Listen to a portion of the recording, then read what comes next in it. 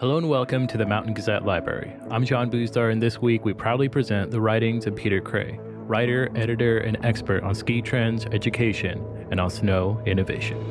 Enjoy the great American West, what's left of it. October on top of Half Dome, the whole Sierra was blanketed with a foot of snow on it. I had just entered a pleasantly empty subway car. And the next thing you know, you're in this calm water. When you know who you are, when you get in touch with yourself, you then have choices. So I think as a journalist right now, you have a lot of opportunity to really put across quality work that will stand out in a sea of a lot of garbage. If I've learned anything about life balance, it would be that the no balance is where it's at. Episode 9, Part 2, The Ghost Hotel Ski Chile, written by Peter Kray for Mountain Gazette 195. Mountain Gazette Library is proudly presented by Stio. Designed, developed, and tested at the base of the Tetons in Jackson Hole, Wyoming, Stio was founded to inspire connection with the outdoors through premium technical apparel for the epic and everyday. Learn more at stio.com, STIO.com. Stio, let the outside in. This episode is also brought to you in association with Gordini. Gordini has been redefining the cold weather experience through outdoor gear and glove innovation for more than 66 years. Based in Vermont, family-run and independently owned, Gordini has focused on the same mission since its founding in 1956 to keep you outside longer. From introducing the first ever down and leather ski mitts to launching the industry's first dual-layer ski sock, Gordini believes that the future is in our hands and now our feet. Innovation is always done in the spirit of progress. See what drives our product and our passion at Gordini.com. Gordini.com. It was in the disco that Hansen and I got to talking about ghosts. We drank that awful Tolmec tequila because it was the only tequila they had other than Cuervo Gold, which is the absolute worst tequila in the world, and wondered why today's young skiers don't give more respect to the skiers who came before. Maybe it's because most of the guys they should be respecting and so much of the history is already dead, I offered. There's a lot of guys who were gone way too soon. Matt, with his blue eyes and 6-day brown beard, said, "Yeah, but surfing's had its fair share of great tragedies. And whenever I've been to some surf industry party where a superhero like Kelly Slater gets an award, he still spends 5 minutes praising the guys who inspired him and how much he owes to the pioneers." Hansen killed his shot and took a slug of the Escudo beer. He said, "But you go to the ski events, it's just guys dropping F-bombs and talking about how hard they're going to party." He said, "Sometimes you're kind of surprised when somebody stands up and says something that's really worth listening to."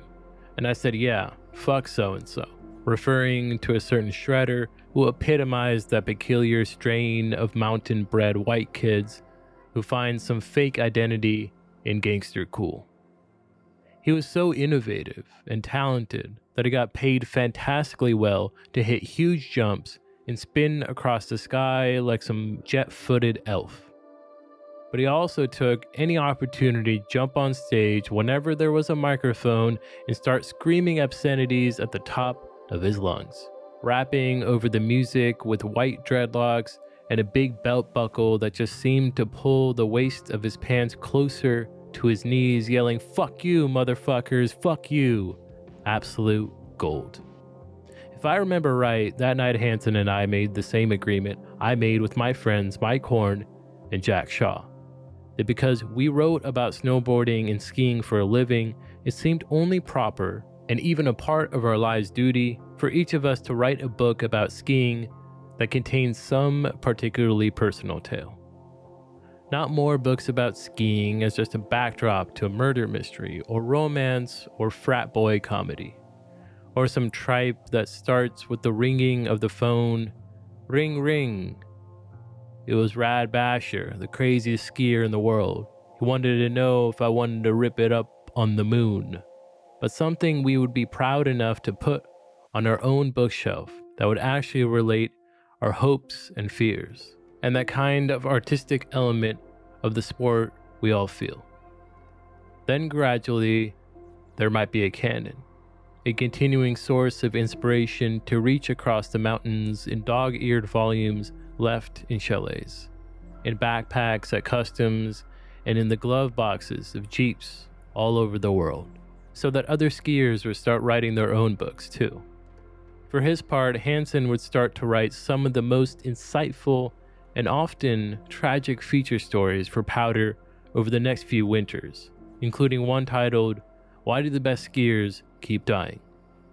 And I can't help but to think some of that insight was hard-earned by our experience in South America.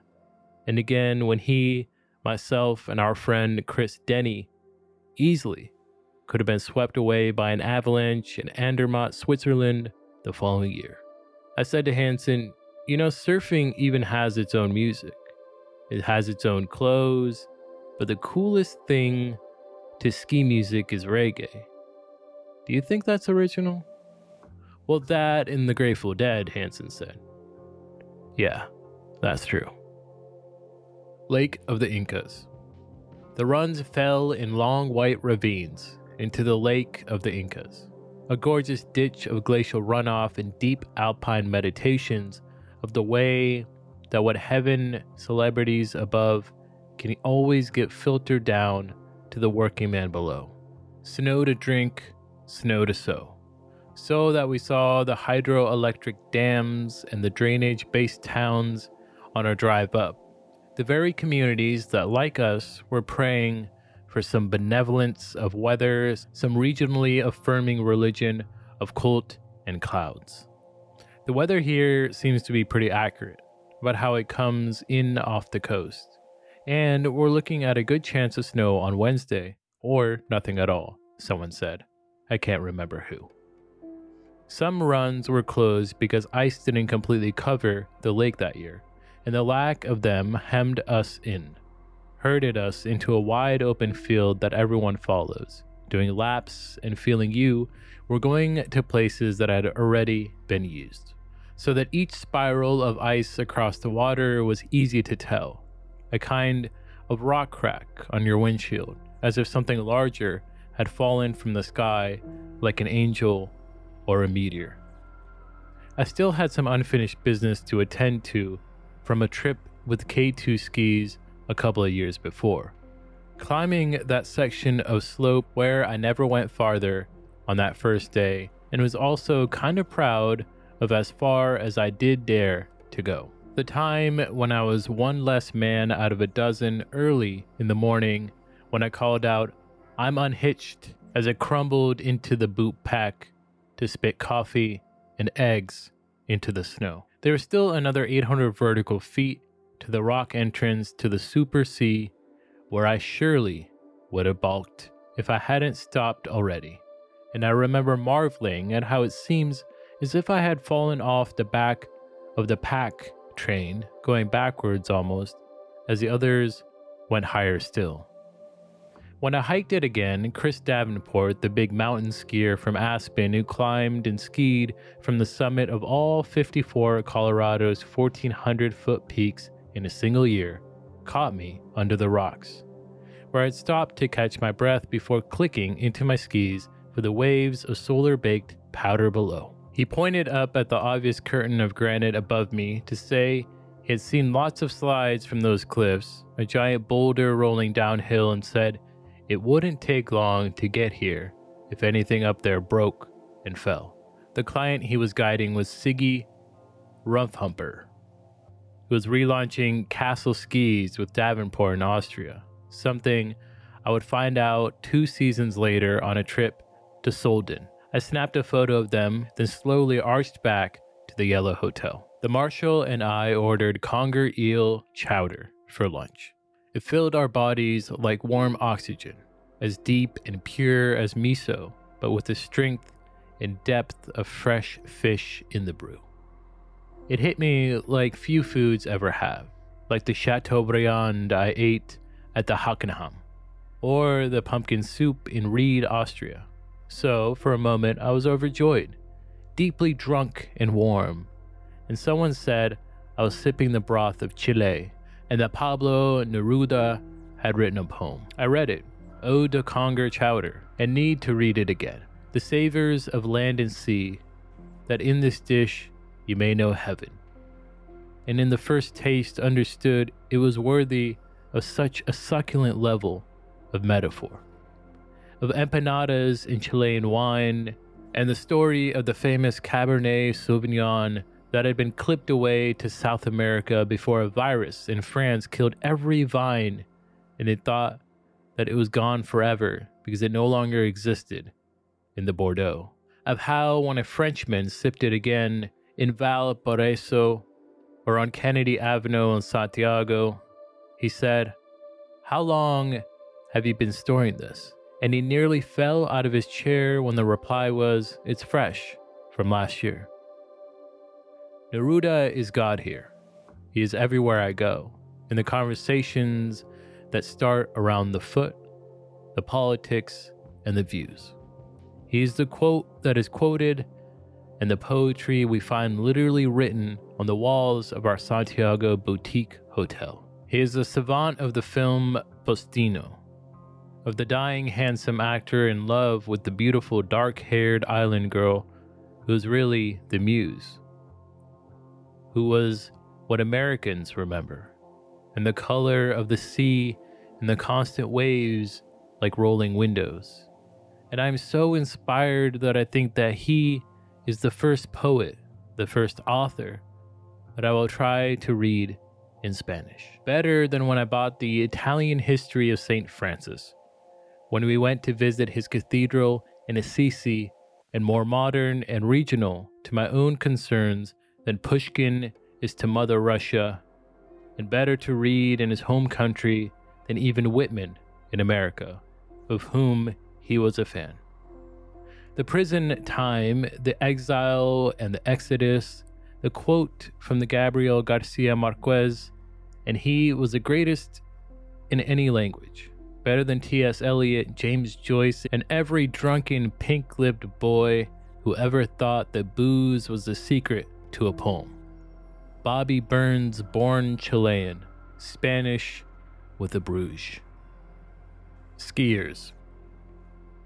I rode the small, gilded elevator at Portillo with the legendary Austrian skier Hermann Mayer one year, and wanted to tell him how I was reading his book, The Race of My Life, and how glad I was that he was on the World Cup again after nearly severing his leg when a car hit him on a motorcycle. But instead, we just shook hands and said hello.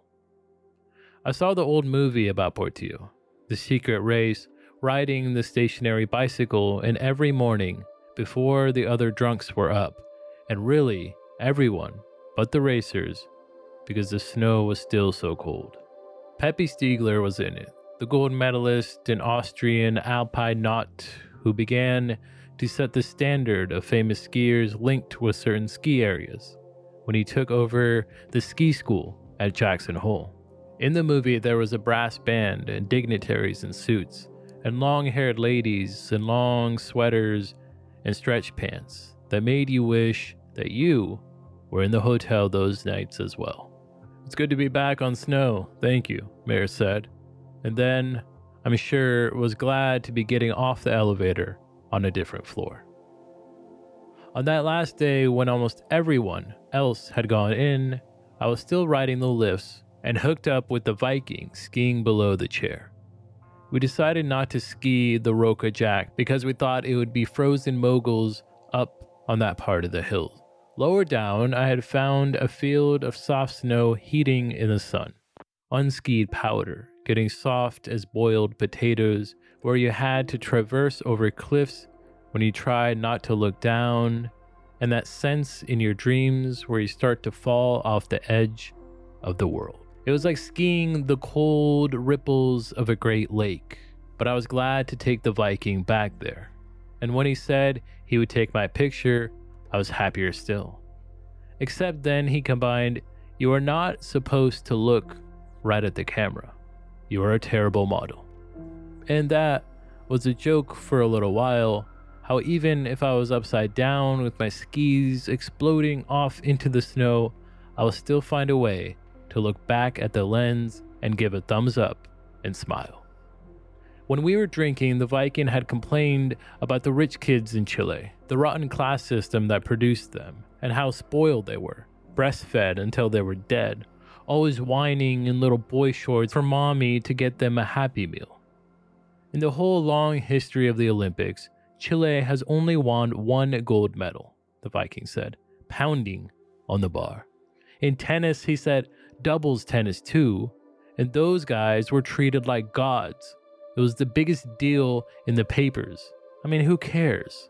He had worked for years as a model, then partnered with Little Woodward for the media company.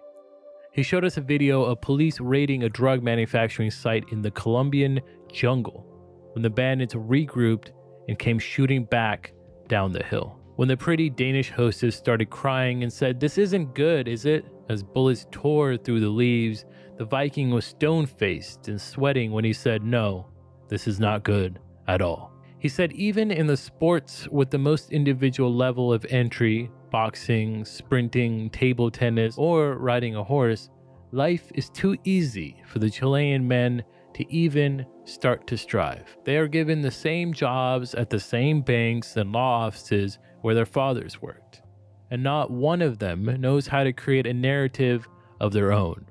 Then he started in on the other story about the chicken and the nightstand, and the by-the-hour hotels that cater to all the adulterous Chilean couples who like to mix their cuckoldry with a quick meal.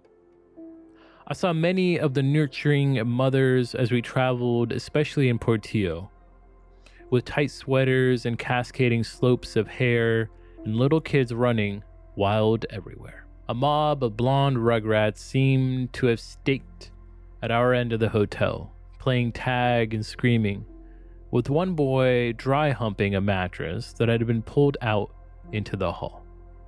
When I mentioned it to Ellen Purcell, she told me, "Oh, they must be Brazilian. The Argentines have asked if we could have a separate wing for the families from Brazil." Valle Nevado. I had picked up a small notebook in Salt Lake City a month before, a black composition book, pocket size, and I wrote Ski Chile, a tour guide on the cover. At first, it was filled with names of mountains and chairlifts and food and bars, and short descriptions about how the world looked outside the window. There are some paragraphs about being drunk in a strange place, laughing all day, and how good that can feel. But when Marshall got hurt, that narrative turned, and I realized which story I had to tell. For a few weeks, I found that writing in that notebook was the only thing I wanted to do, whether it was on the plane or in my living room back home with the summer sun moving across the yard. I began filling pages faster than I ever had before, between 5 and 10 pages a day, before the memories washed away, and in 2 weeks, the book was filled. The web post stopped, though. This was the last story I posted about Chile on the Ski Press site. At that time, I'd still planned to write at least 2 or 3 more. Chile, Valle Nevado, and the top of the world. Valle Nevado, Chile. The road to Valle Nevado is not something you would want to drive after a big breakfast, or with a hangover, or with any tendency towards vertigo. That is mostly due to the endless Harpen curves, well marked and numbered should you lose count somewhere after the 25th or 30th time that the driver drops back into the first year and gives you another 180-degree change of view. But there are also steep, sheer slopes that fall away farther than you can see, the mountain ponies that randomly cross your path, and the conspicuous lack of any guardrails. Matt Hansen from Powder says, "The least you can do is put up a couple big stones." We all lose count somewhere past 60 curvas, and none of us wear seatbelts because our first goal would be to exit the van should anything happen as quickly as possible. And we all enjoy the same awe-filled intake of breath at the first sight of the bare, softly rounded slopes of Valle Nevado. Wow, I say, and think that ski here will be like running our boards down the cold-chalked skin of an endless array of alabaster nudes.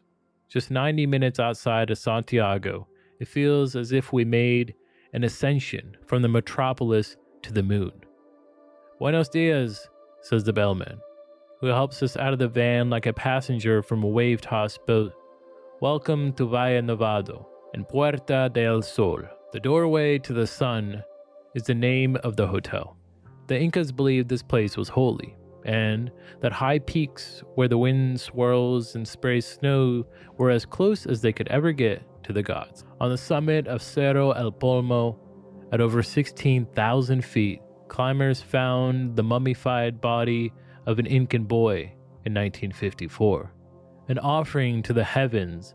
In the high, dry air, the body hardly aged over more than 500 years.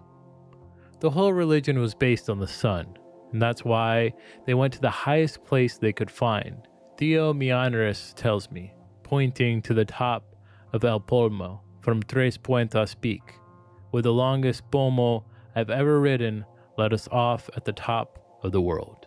Mainers is the owner and operator of Alaska Rendezvous Lodge Incorporated and Heli Ski Guides, and was an important mentor to me as a ski instructor in Jackson Hole.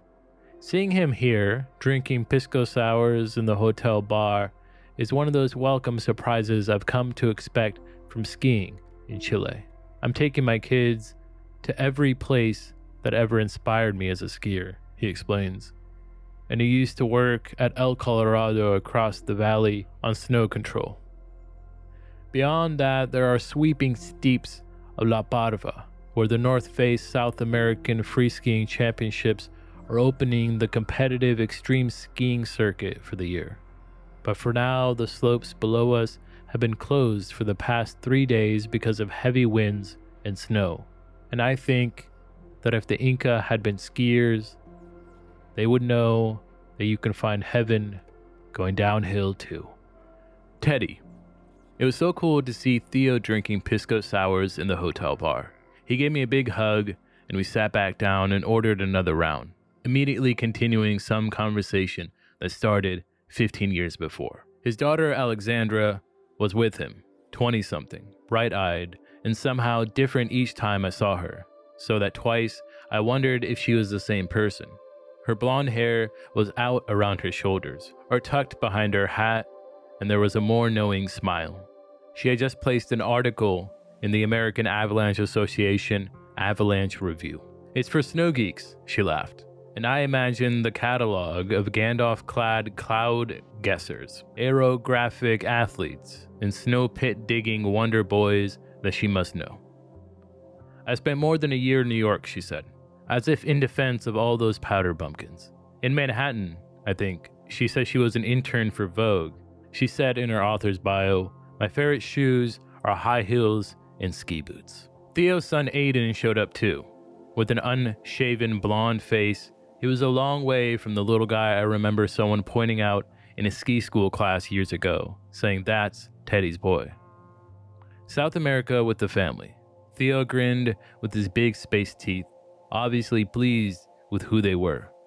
After a couple of days, we'll go to Portillo and say hello to the Purcells. Other than my father, Theo taught me more about skiing than anyone I know. When he watched me ski Burt's Bull in Jackson in the open cliff area where the powder piles, he said, "Your skiing has really improved, but you don't have to be so heavy and muscular in your turns anymore. You can be lighter now."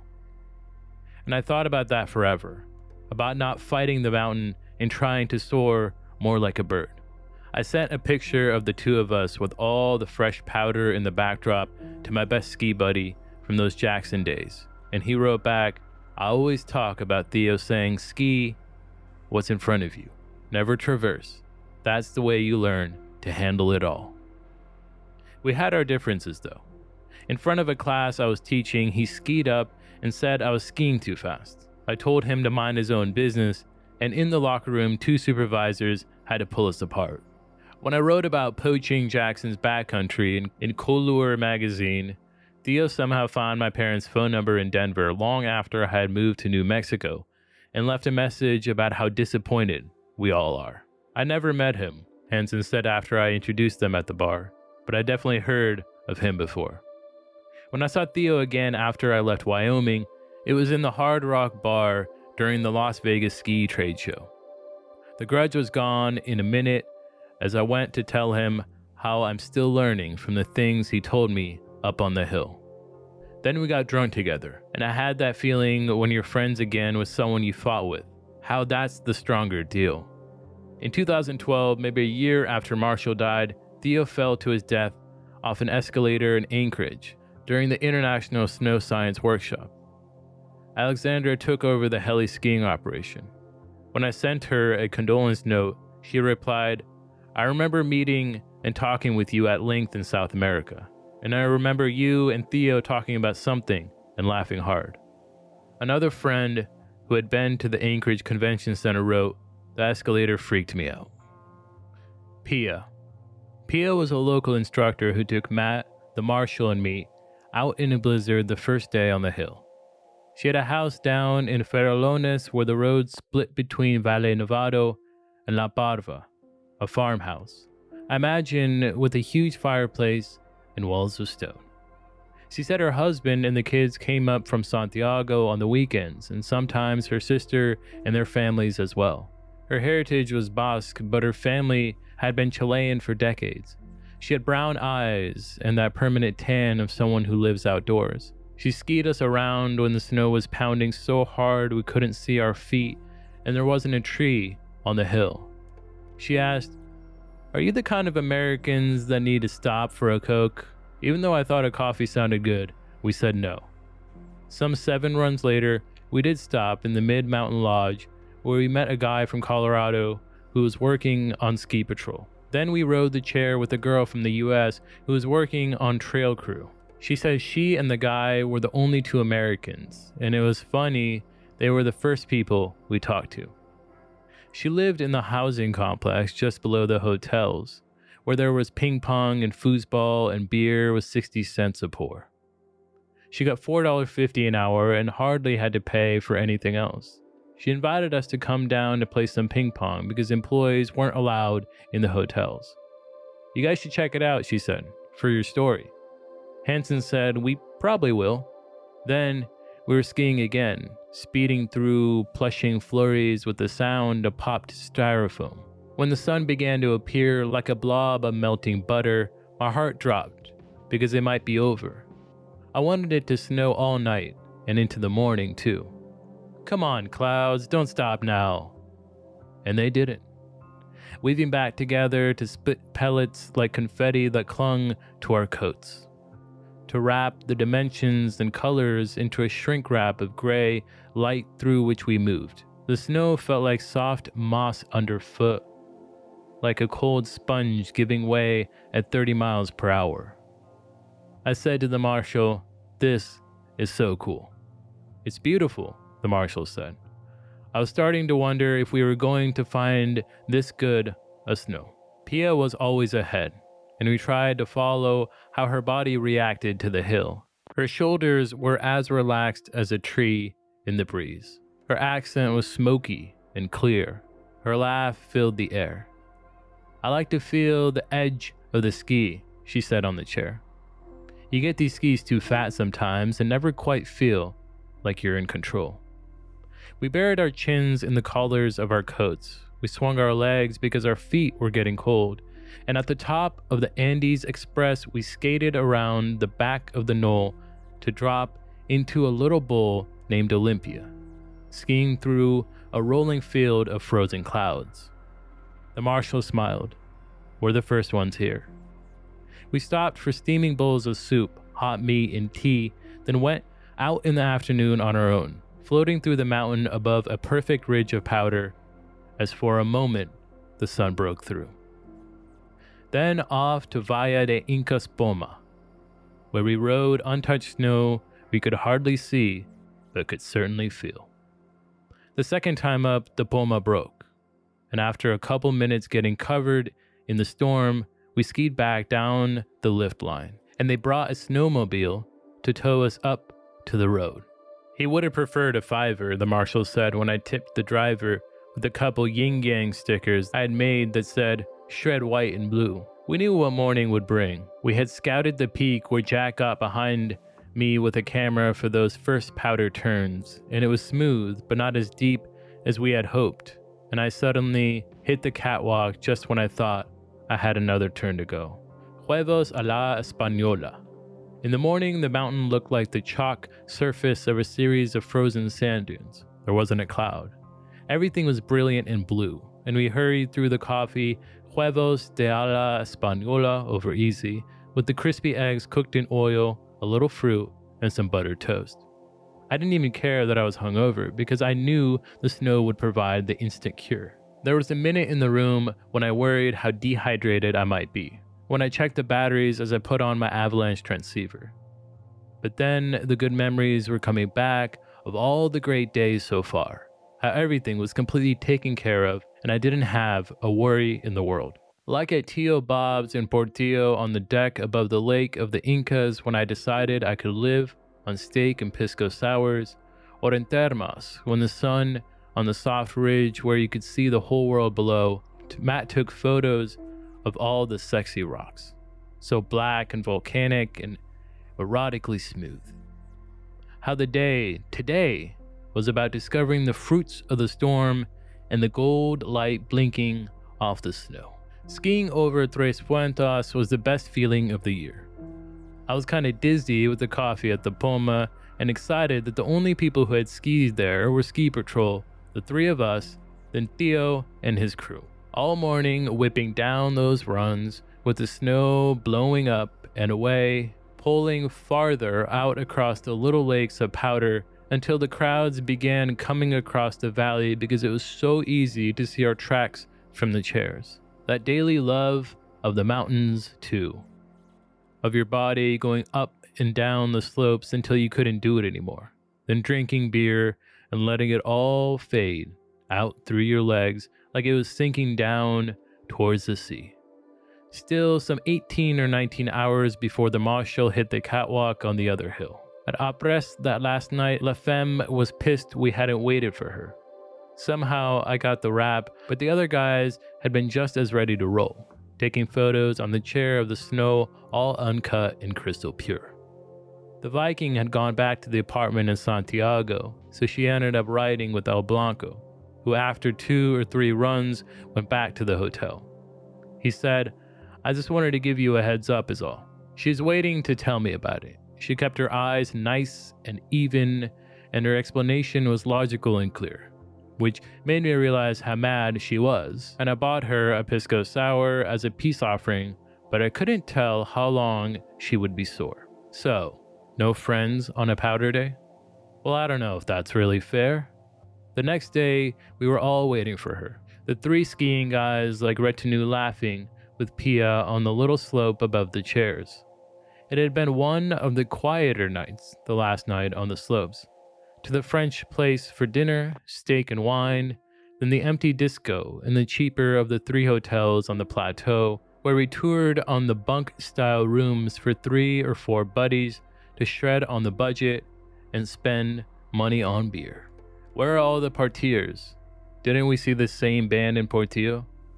El Blanco and I took our drinks to a computer loft up a half flight of stairs. Some people in his company were trying to fuck with him in a way that he hadn't experienced before, and we played pretend corporate media raiders, sipping our cocktails in soft chairs. Ah, the guru. I said, I just think that you're doing something really cool.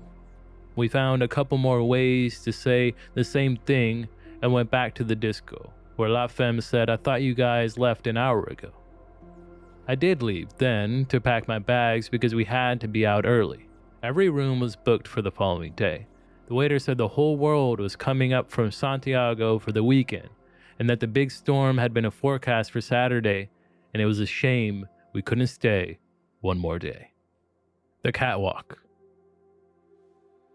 On the chairs, it was cold and windy, with the first sign of the new storm. My heart wasn't really in it from the start, especially after La Femme said we should just hit the sauna, then drive down to Santiago. So we had it in our minds and probably our bodies to do just enough to let ourselves know we had been out there, tasting the cold.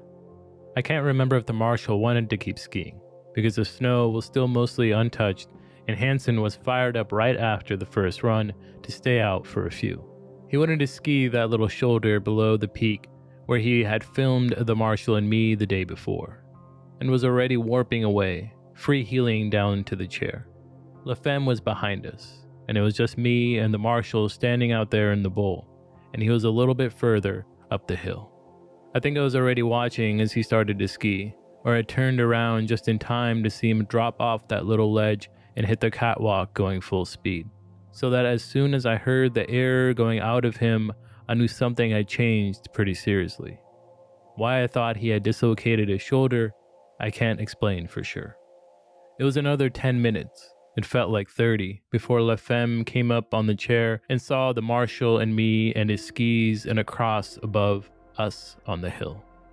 Then Hansen, then the ski patrol, who stabilized Frank and put him in the toboggan, then took him down to the clinic. We had talked a little while we waited, and I sent some hopeful thoughts up into the air. But then he seemed to want to go someplace by himself and never moved.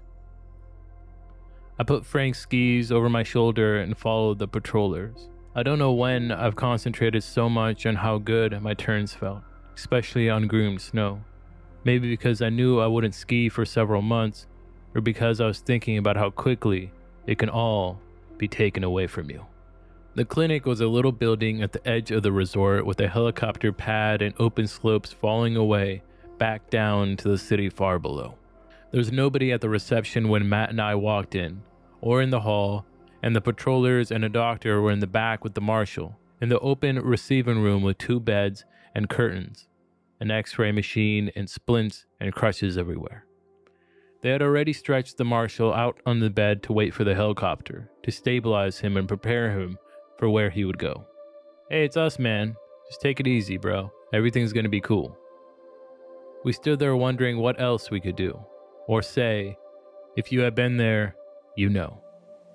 When we walked back outside, other people were starting to arrive, in a van that pulled up and waited as some nurse got out, and more patrolmen had come down the hill. I'm not sure I can call his wife yet, La Femme said.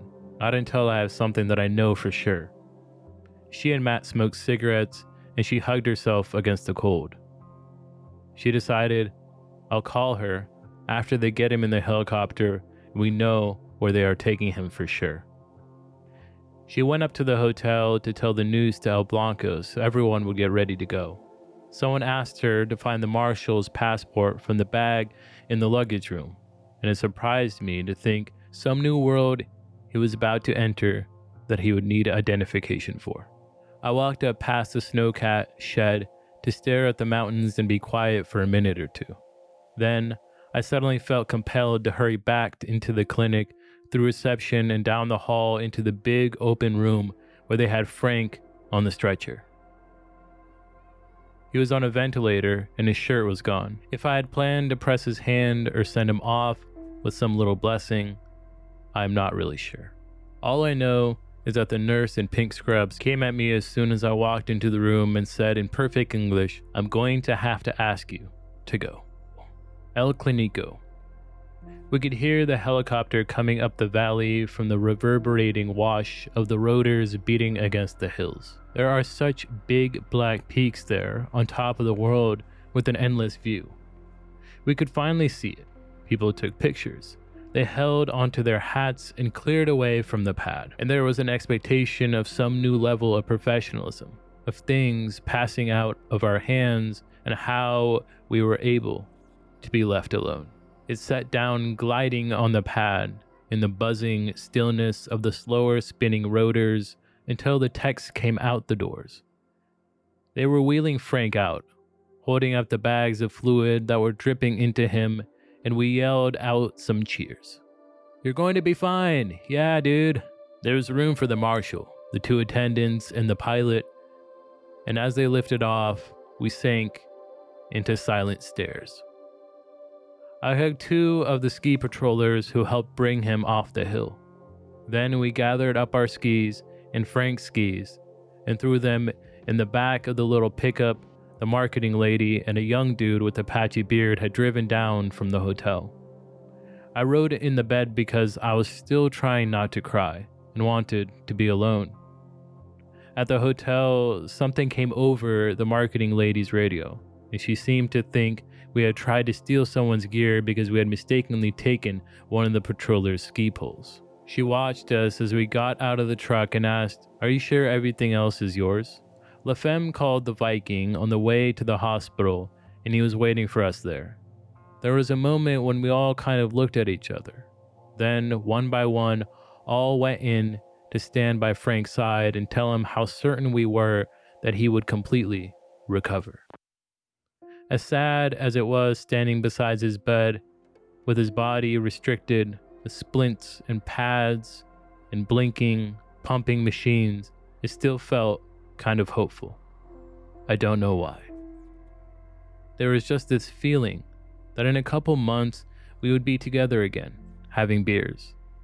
Which was when the marshal said something else to me, but I think it was just for the two of us to share. The other guys in La Femme were in the waiting room with the hand sanitizer and Kleenex and 3 little rows of chairs. After we had all made the visit to Frank's room, we went out of the emergency vehicle parking lot, stood in a kind of makeshift circle, and made a pledge that all of us, especially the marshal, would be back together for a reunion soon. The Viking led us in a mantra that said, "Here's to the marshal. He's going to be okay. Here's to the marshal. He's going to be okay." And he looked into our eyes to make it real, saying it to each of us individually, then having us repeat it back to him. He's going to be okay. He's going to be okay. He's going to be okay. Every one of us believed it was true.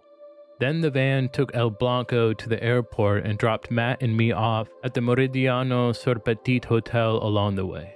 We dropped our bags on the curb as it started to rain, bringing in the storm that we knew was already snowing in Valle Nevado. There was a buzzer you pressed to open the gate, and Neruda poems were painted in Spanish and English on the walls. It was a petite hotel with white walls and tidy white rooms. We left our skis in a closet behind the front desk, and I was given the keys to one of the 2 rooms downstairs. I dropped my bags and backpack on the floor, then opened the window and lay down on top of the sheets and my clothes, trying to unbelieve what I knew was real. The Southern mentality. When Matt rang down from the desk, it was like being called back out into the world. The sunset was coming in through the courtyard window, the sound of evening traffic, and the smell of the cool spring air. "I'm upstairs. I'll be right there." We wore our ski coats because of the rain. On the avenue, I thought about what it would be like if this were our home. The girl selling tickets at the subway smiled because she could tell right away what English-speaking dorks we were. She sold us the Tobalo, which I thought was the beer Matt liked drinking, and wondered if Tobalo could mean a ticket to getting drunk as well. "The beer is called Torobayo," Matt said. "Tobalo is where we get off the subway." Oh. I liked being on the train. So obviously blonde and tall, and thought about how the writer Richard Brautigan described being in Tokyo in the 1970s like being a great big yellow banana, to walk through the city, breathing out onto the streets at the beginning of a Saturday night and only have to find the grocery store on the corner and right behind it, the bar. That was easy.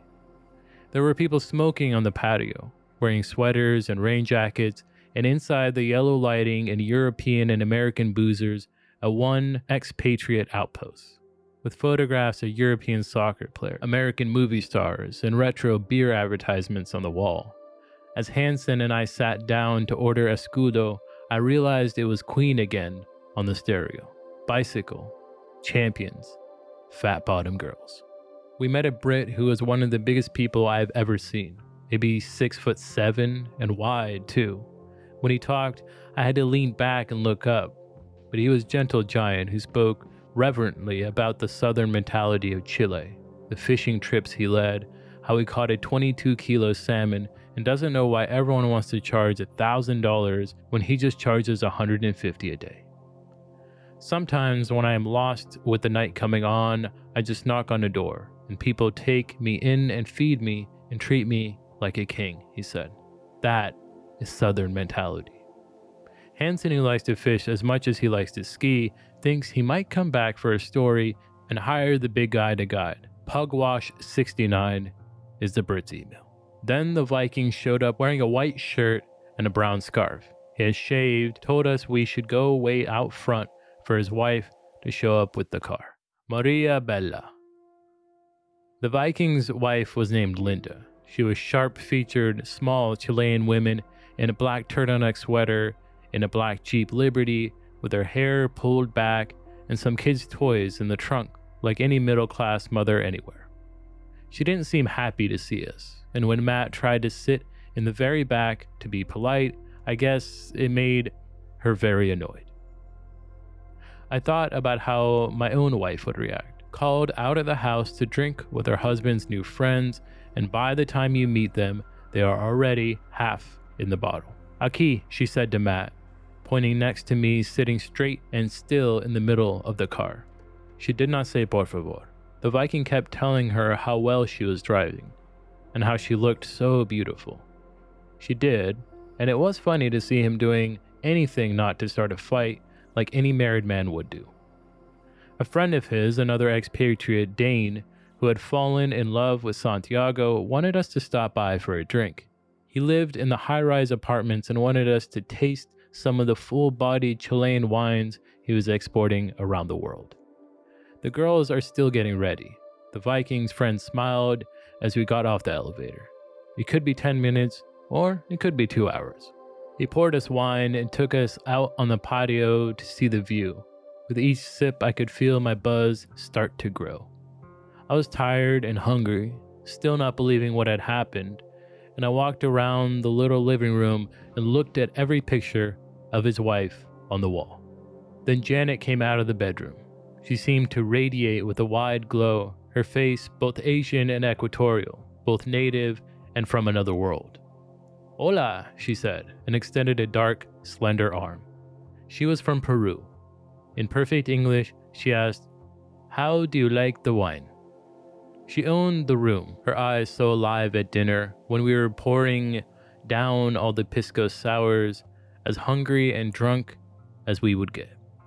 And her husband sat and glared. What are you thinking right now? Her friend Maria Bella was from Colombia. In a white t-shirt that clung to her lucid skin, hourglass jeans, and high heels. She was recently single, which I found hard to believe. She was charming and beautiful. I felt like the whole world had come unmoored as I tried to find something interesting to tell her without actually going into detail about the day. Maria Bella, she gently corrected, with her eyes like the cat at the door. I remember how she pursed her lips at the restaurant when she ate that hot pepper from a plate we all shared at the best table in the center of the best restaurant with the bright pink and blue paintings like frescoes, and the way when the waiter had seen the Viking walk in had rushed us right there. They had brought us drinks and bread right away, and we had been introduced all around and felt like we were on the little stage. And then, as we looked through the 20-page menu of seafood and steak, all the other tables around us seemed to disappear. Janet's husband said she should order. It was a Peruvian restaurant after all, and she went through the pages describing all the things I would love to keep eating. The fish and beef and some light cheesy side dish. Her dark eyes shining as she said of the beef, "I would make you this at home." Hansen and I kept looking at each other. It all seemed so surreal. The marshal's accident, the clinic, and the hospital, and the big Brit at the bar. And now, to be sitting with beautiful people, middle of South America, all in the matter of a few hours. We were so grateful. Matt and I paid the bill, some several thousand pesos, and I think it was only $125 each on our credit cards. That made Janet's husband kind of sore, but we told him that it wasn't like that, and we would be more than happy to let him buy the drinks across the street at the disco. I don't dance, but I'd love to sit at the bar. There was a still light rain, warm with September spring. It tapped on the cobblestone outside the disco with the big blue doors. We could see the pulsing lights, the music beginning to beat in our ears, inside like Versailles with white columns, tan walls, and sparkling people everywhere. As Matt leaned over and said, "Man, I think we are dropping down the rabbit hole." Santiago. In the morning, I was the first person in the dining room downstairs. I just wanted coffee, toast, and some fruit, even though the bright-eyed lady in the kitchen said she could cook me anything. I said no gracias. And all day I regretted not having pancakes or huevos a la española once more. We were scheduled to fly out at 9 p.m., flight to Los Angeles. I could hear the buzzer upstairs from someone at the gate, then the heavy front door. An American couple came down wearing suits on a Saturday, all polished and shiny, and with a nervous energy like they didn't want to sit still. After I looked at him, I forgot he was there. But she was more peculiar, with shoulder-length hair and a twitch like a sparrow. She spoke Spanish with a flat, accentless sound, and a little smile like she liked what she heard. She made me feel uncomfortable, like a missionary or someone who thinks they have already learned everything they ever need to know. Then she got on her phone and chirped, "We're here." I was relieved when Jack came down with the same hangover smile, desperate for coffee, then just happy to sit and hold onto his cup for a while. It was raining as we walked up St. Patrice Street to the corner Mercado, where they were making fresh salsa, empanadas, and stew, and the meat and fish and fruit counters were busy with all new food. I thought if I had lived there, I would go to the Mercado every Saturday to shop and drink coffee and watch people everywhere. We took a taxi to the tented bazaar where Matt bought wooden bowls, and we both bought earrings for our girls, kind of goofy in that moment to be so grateful to be in love with someone we were going to see back home.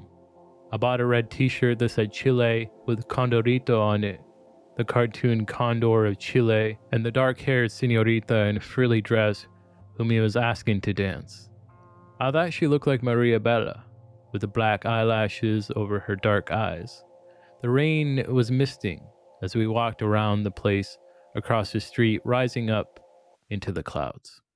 It looked like something from Russia, with all its buttresses and spires and the leafless trees with wet bark and the dripping pines.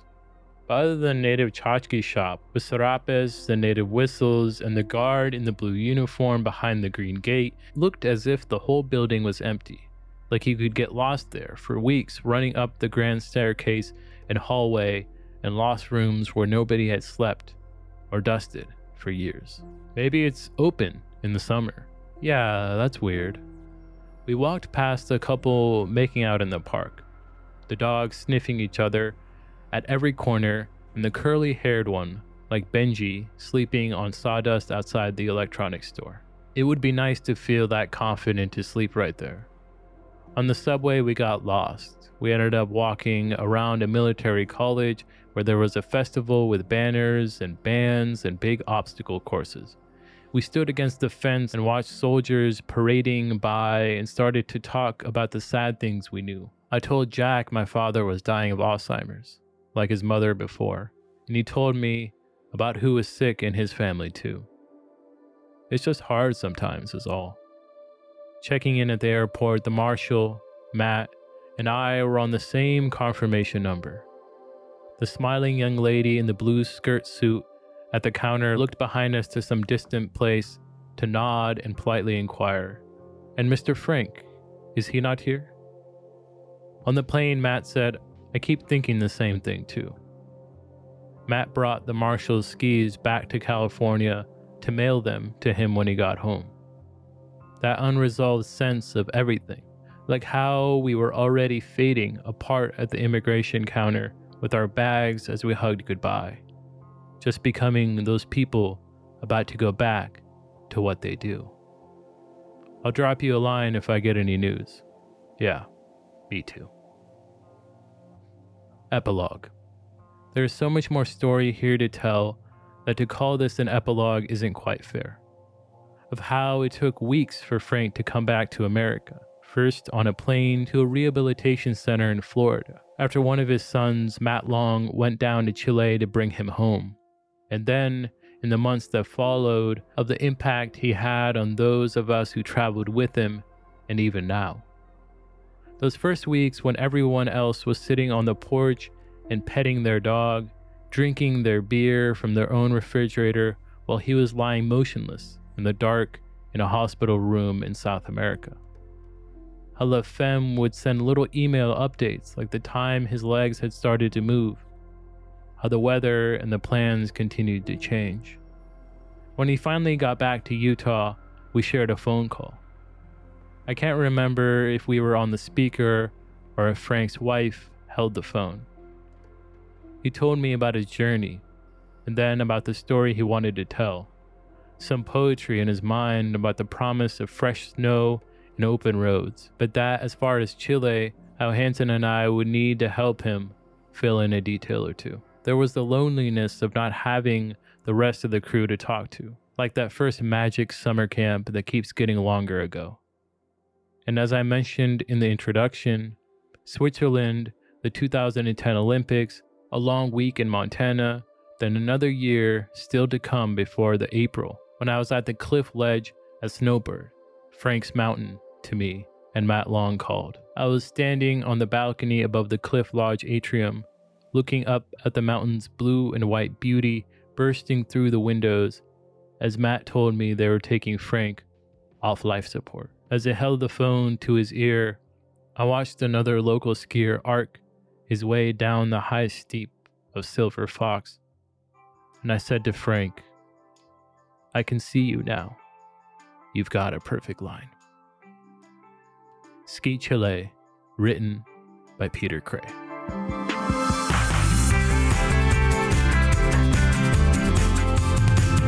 The Mountain Gazette Library is produced and hosted by me, John Boostar. For more, head over to mountaingazette.com/subscribe today and pick up a subscription to the magazine. This podcast is executive produced by Mike Rogie, marketing by Austin Holt, produced by Connor Sedmak, social media by Amy Doran, and public relations by Ryan Rowe. No part of this podcast may be reproduced without written permission from Mountain Gazette and its parent company, Verb Cabin LLC.